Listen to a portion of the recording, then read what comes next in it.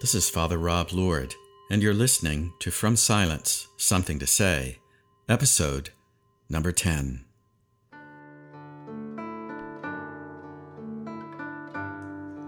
The title of this podcast today is The Gift of Years, Pilgrimage into the Last Third of Life. More and more people are living into old age. That's a fact. With our careers winding down, our children having left home, we're faced sometimes for the first time in our lives with the most basic questions about the meaning of life. The gift of these years is not merely being alive, however. It is the gift of becoming more fully alive. This is certainly true in my own life, in my own pilgrimage. How should I think about transition, retirement, the last third of my life between the ages of 60 and 90? Who do I intend to be? How can my gifts be of service now? And will I finish with joy and meaning? The last third of life between the ages of 60 and 90. Have you given that thought lately? Well, I have, because I'm a baby boomer, and baby boomers are retiring at an average of 10,000 per day. Over the next 20 years, an estimated 70 million baby boomers will stop working. And those over age 65 are the fastest growing age demographic in the United States. So in the light of that reality, I love the words from Psalm 90, verse 12, which says, "Teach us to number our days, that we may gain a heart of wisdom." So first, to live well in this last third of life, we must first begin by being grateful for the gift of years.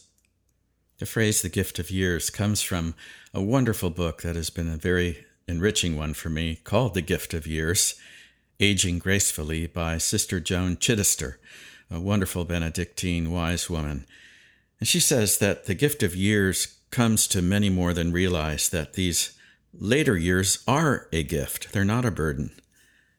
Let me read you a great passage from her book. She says, "The real truth, I've come to think, is that there is no such thing as having only one life to live. The fact is that every life is simply a series of lives, each one of them with its own task, its own flavor, its own brand of errors, its own type of sins, its own glories, its own kind of deep, dank despair, its own plethora of possibilities, all designed to lead us to the same end, flourishing and a sense of fulfillment."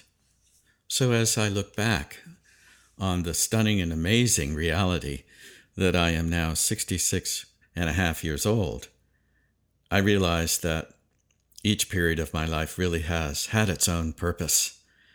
And this latter one gives me this gift of years, this gift of time to assimilate all the others. The task of this period of life, this last third of life, is not simply to endure the coming of the end of time, but it's a time to come alive in ways that I've never been alive before. The world really does glorify youth and degrades old age. But the gift of years, as Joan Chittister says, flies in the face of this conventional wisdom. It's a wonderful celebration of the blessings of this last third of our lives, clear-eyed and unsentimental about the reality of the aging process, but showing us nevertheless that our later years are a gift. They're not a burden. These years are the chance to deepen and enrich our spirituality and our life with God and our relationships with those we love. Listen to Psalm 92, verses 12 through 14. "The righteous flourish like the palm tree and grow like a cedar in Lebanon. They're planted in the house of the Lord. They flourish in the courts of our God. They still bear fruit in old age. They are ever full of sap and green." I've always believed this is the heart of what it means to be a follower of Christ. It's about who we are, about who we become. That's what we get out of this life and what God gets out of our life. It's the person that we become.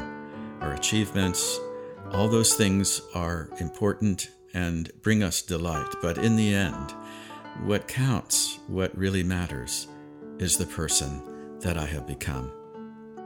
Receiving this gift of years gives us time to consider the legacy of our lives. It's the chance to immerse ourselves in the present moment, since we're no longer so driven. And if work is an act of love, whether it's paid or unpaid, then for us who follow Christ, work is an activity that should continue in different forms as long as we're alive, even in retirement, finding our place of contribution. So that's the focus of this pilgrimage into the last third of life. It's being grateful for the gift of years. But it's also the discovery and the deeper embrace of the love that carries. Let me share that with you. When I was rector of St. Michael and All Angels in Mission, Kansas, the chair of the search committee, a good friend, tipped me off to a wonderful folk musician from Scotland by the name of Dougie MacLean. I was getting ready to go on sabbatical, and we were really excited about going to Scotland, and he said, you have to go to Dunkeld, to Pitlochry, to the Perthshire Hills, to the Killiecrankie Inn, and look up Dougie MacLean and his music. So Dougie is one of Scotland's premier singer-songwriters. He's really a folk singer, but it's just absolutely wonderful tunes and wonderful poetry that he writes. And I came across one of my favorite songs that he wrote called This Love Will Carry. And so I want to read you one of the verses of this song, and then I'm going to give you kind of my cover of the chorus, and we'll talk about what it means to say that this love will carry. These days are golden. They must not waste away. Our time is like that flower, and soon it will decay. And though by storms we're weakened, uncertainty is sure, and like the coming of the dawn, it's ours forevermore. But this love will carry me. This love will carry. This love will carry me. I know this love will carry me. This love will carry. This love will carry me. I know this love will carry me.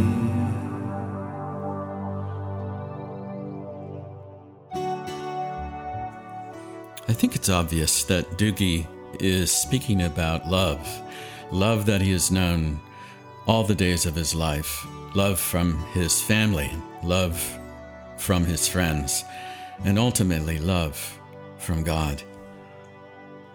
Here's some reassurance from the book of Isaiah, chapter 46, verse 4. God is speaking, "Even to your old age I am he, and to gray hairs I will carry you.